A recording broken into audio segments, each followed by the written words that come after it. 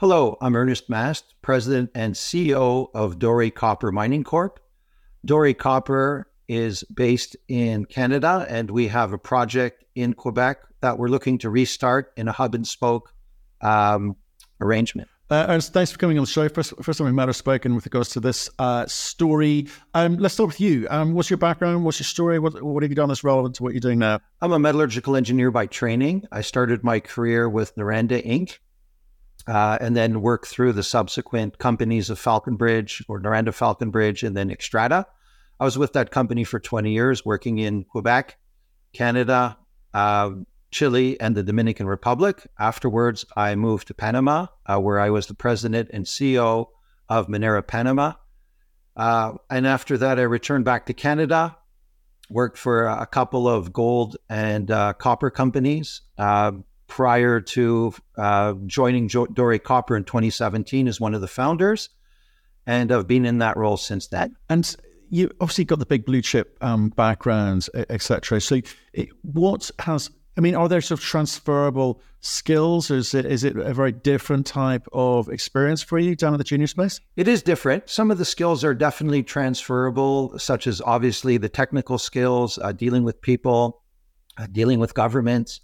However, the one skill or the one reality of the junior mining space is that you don't have that financial support that you have when you're working for a bigger company, and therefore you have to be a lot more creative and entrepreneurial. So, okay, and I want to kind of get into this because I think in a market like this, there's a lot of things you need to do to, as I say, you're going to be in the game to play the game.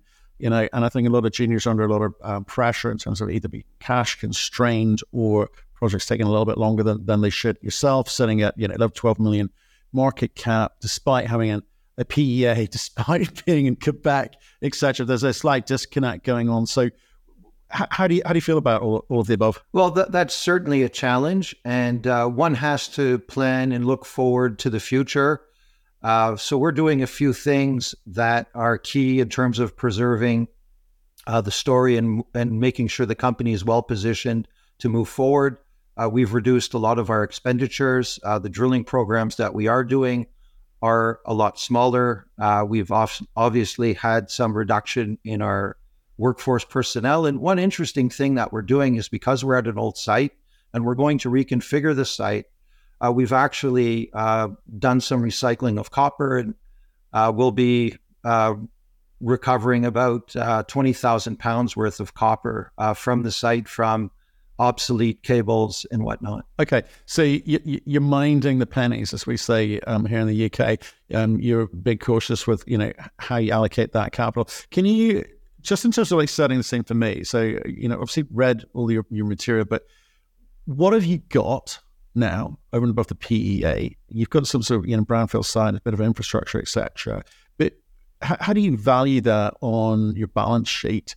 And how should we value that as shareholders? So one of the things to look at that we have is what is the value of the infrastructure that we have. So we have a mill with a capacity of approximately 2,700 tons per day.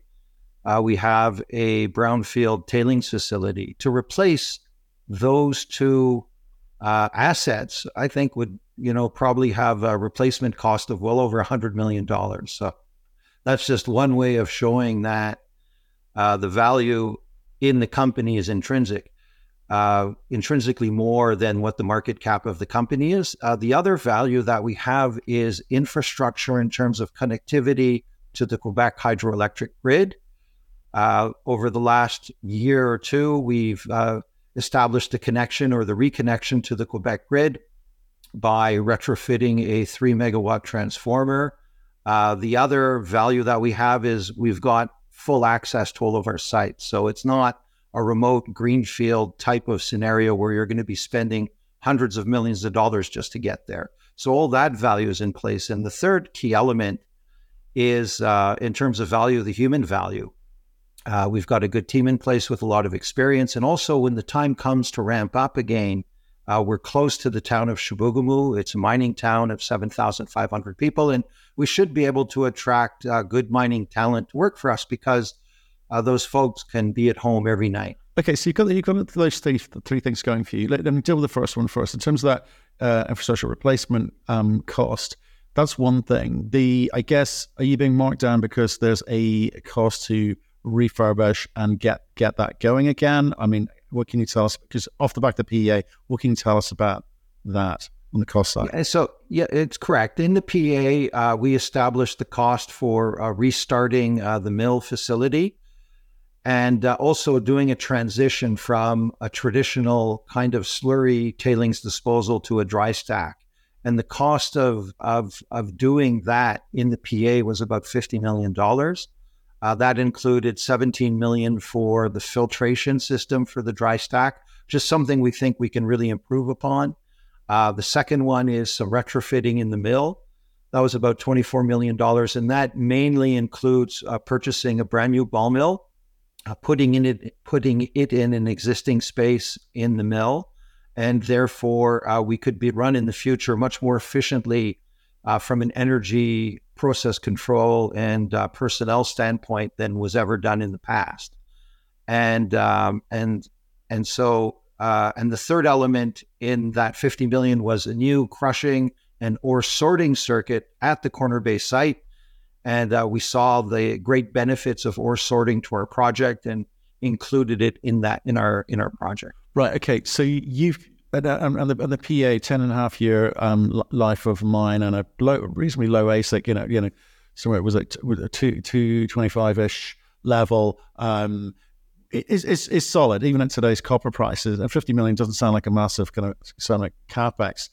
You've got to go through the phases and obviously de-risk the heck out of this thing. You've said you're kind of preserving cash at the moment because there's no point in putting out good news because it's not getting valued at the moment. So in terms of time, which is another kind of, quite frankly, a cost element, how does a company like yours go from where you are today to where you need to be able to have a conversation around cost? Is that just a waiting game? In some ways, yes, it is a waiting game. However, what we are doing is we're currently doing certain smaller parts of the feasibility study that advance at a relatively low cost. So one of the things that we did was an extensive flotation metallurgy program on the Corner Bay deposit, where we took a composite sample and we sent the sample for ore sorting, and then we sent the pre-concentrate from that ore sorting sample for metallurgical testing to really confirm what the metallurgical performance is. And based on that, at a later date, we can do the detailed design of the mill. I'm happy to report that the results from that metallurgical test work were much better than actually we had in the PEA. So that's going to be a bit of economic bump for us when we issue the next study. Another thing that we're doing is we have submitted an ESIA to the Quebec authorities. They've responded with a project directive, and we're looking at that and looking to answer looking to prepare the document internally and not using consultants to do the preparation of the document. In many cases, when you use consultants to prepare your documents, they just end up asking you the questions, you answer them, write it down, and then they paraphrase it and charge you for that. So that's a step. That's another way that we're saving money. Right. Okay. And so when was that PEA done? So I didn't ask. The PEA was completed in May 2022. It's a cost environment which has been quite high, and obviously driven up by COVID delays and interest rates, etc. But so it shouldn't be too out of whack from where you need to be. What are the things that are going to help you? Because coming back to that question about how do you move from where you are to where you need to be? Copper price is around $3.80 at the moment, so it's not too bad. $4 plus would be nice. We've seen what's happened in the gold environment, where the gold price has gone up, but so have costs. So therefore, margins have stayed relatively similar to what they've been over the past few years. So equity's still not getting the credit there. How do I read a copper company scenario in terms of where the value comes from, and what's going to be able to allow you to go and raise capital at cheaper amounts? What's going to allow you to get the attention which you desire? So in differentiating the copper industry from the gold industry, there's one really big differentiator which has emerged, and that's the critical metal aspect of copper, where copper being a critical metal, there is funding support from different organizations and different groups that it's no longer really available for gold. And we're tapping into that. There's a couple of funds, Canadian-based and also Quebec-based, that we're looking into, and those would definitely be a really great push for us to move ahead the project without having to take on really heavy dilution in order to move forward. The second aspect, which differentiates copper from a lot of the other metals now, is there's really an acute shortage of concentrate production and a glut of smelting capacity. So although we already have an offtake agreement with one of our shareholders, Ocean Partners, to take our copper concentrate, we do know there's people knocking on the doors saying, we'd really like to get some of that Doré copper concentrate because we can't see how we're going to source the concentrates going forward. And part of that is extra smelting capacity being built around the world. But another part is recently the industry has gone through some very difficult times with the closure of the Cobre Panama mine. And also Anglo American recently announced that they're going to be producing going forward over 200,000 tons of copper less than was originally forecasted. So that's like taking two of the largest mines out of commission. Both of those companies had deposits in kind of the Americas. Some of it would go to the Far East, some of it would go to Europe. And those smelters are actually very short feet. Now, part of the metallurgical work that we did produce a composite concentrate, and we took assays of that composite concentrate. And our concentrate is definitely one of the cleanest concentrates in the world. So it's a fabulous material for blending, and it's a great material as a baseline copper feed for any smelter in the world. I actually worked in copper smelters for 7 years in Chile. So I really do know what I'm talking about here. And our concentrate is like prime fillet, when a smelter looks at it. So something could occur on the kind of on the customer side where a customer would really like our material and they need it essentially for their business to be viable. And therefore they would come and look to work with us and Ocean Partners on working out a deal, how to get our concentrate. Right. So given what you're saying about your asset and the quality of the asset and the grade of the asset, again, strategies have been sort of changing. Canada's always been a kind of drill to the edge of the envelope type country versus the Australian model of get into cash flow quickly. Given where you're at, is it likely that you would be seeking a strategic partner sooner rather than later? He's got that kind of balance sheet credibility and access to kind of ability to kind of free up the potential of what you're describing is quite a good asset, because for you it could become a very hard slog otherwise. I mean, what are the options available to you?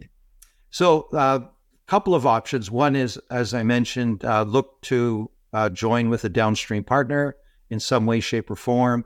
Another one is groups wanting to get into the copper industry. We're at an incredibly low entry point for any kind of individual or group wanting to get into the copper industry. I think those are the two most likely scenarios. And there's a third scenario too, is that we do have some gold properties in the copper mix. One of them is in the PA. Another one of them is not in the PA, but we've had some very good drill results on the gold side over the last year at the Gwillem property. And it's not, to me, wouldn't be highly unusual to look to have an arrangement with a mid-tier gold company looking for those copper units to decrease their all-in sustaining cost and get some gold production as well. So we have a number of avenues available to us. We've had a number of discussions with different groups, and I believe that could definitely be a catalyst for the company as we move forward. Okay, so the secret of success is usually timing. So in terms of 2024, what are the things that you hoped to be able to deliver to market, or what are in terms of stuff that you're in control of, or maybe, as you just described, maybe some of the conversations which may bear fruit. Is 2024 a catalyst for you in any way, shape, or form, or is it a case of react to the market and what she tells you? So there's a couple of catalysts that could occur in 2024. One of them, which I haven't spoken about yet, is exploration success. Our principal project is the Corner Bay project at about 8.6 million tons over 3% copper. Our geology team have some ideas on some potential expansions of that deposit closer to surface. And that's something that we're going to test during 2024.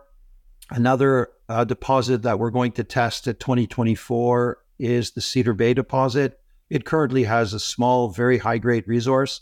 It's not part of the PEA due to its size. But again, looking through and studying the geology of the region, we identified an undrilled structure, which is just to the southwest of the Cedar Bay mine. And we're going to be drilling that deposit. So that's, I'd say, one of the main catalysts for us. Another catalyst would potentially be securing the government funding for advancing the project in a way which is not dilutive to the shareholders. There's a couple of programs that we're going to be applying for and have applied for. And those programs would really show support for Canada and Quebec for critical minerals, and definitely put us in the driver's seat in terms of charting a way forward without it being dilutive to our shareholders going forward. And then the third element, which is something we do have some control of, but not total control of, is if we can come to a strategic, come to a deal with a strategic to move things forward. However, I think you need those other two elements in place as well to really help that discussion go forward. Okay. And in terms of, I just want to finish off, because I want to make sure I totally understand this. You're talking about some super, super high grades across the various parts of the project here. What are the kind of difficulties that you need to overcome in terms of, your experienced engineer and so forth? Water, is that a big problem? The way that the ore body is laid out at the moment, what are the kind of things that you're trying to work out? How do we optimize or drive efficiencies from? Good question. In that, we're very fortunate in that the two deposits we're going to start with, Corner Bay and Devlin, they both start close to surface. Both of the deposits have very good geometries or configurations for mining. One of the issues we would have is the deposits aren't necessarily that big, so you always have to be mindful of dilution. Now, that's one of the reasons why we have the sorter in the project. It kind of takes care of the dilution at the source. There's plentiful water available in the area, so that's definitely not an issue. The ore quality or the host rock and the mineralization of the deposits is quite clean, so we're not going to have any kind of environmental or waste issues as we look to mine the projects. I would say the biggest issue would be with the Corner Bay deposit, in that it starts from surface and it goes down to about 1,000 meters. The sweet spot of the deposit is about 500 meters. So we do have to in the project, we do have to get underground as quick as possible. And we're looking at mining companies throughout the world to see what type of techniques that they've implemented to maximize their development rate, and that's something that we will apply to our project. Okay, because it always comes back to that line that people like to quite casually throw out, like grade is king. I think grade is just one variable, which definitely helps, but there's so many other factors which determine the economics of projects. So there's some tricks to see how you come at it, how you think about it, etc. Yeah. Well, Ernst, I appreciate you coming on and sharing that with us. Like I say, it's not a story we've kind of looked at a lot. But the grades are very attractive. It's really a case of how you engineer this and how you develop this going forward. So please stay in touch and let us know how you get on. Okay. Thank you very much, Matthew. A pleasure to be here with you. It is, and thanks for those really good questions.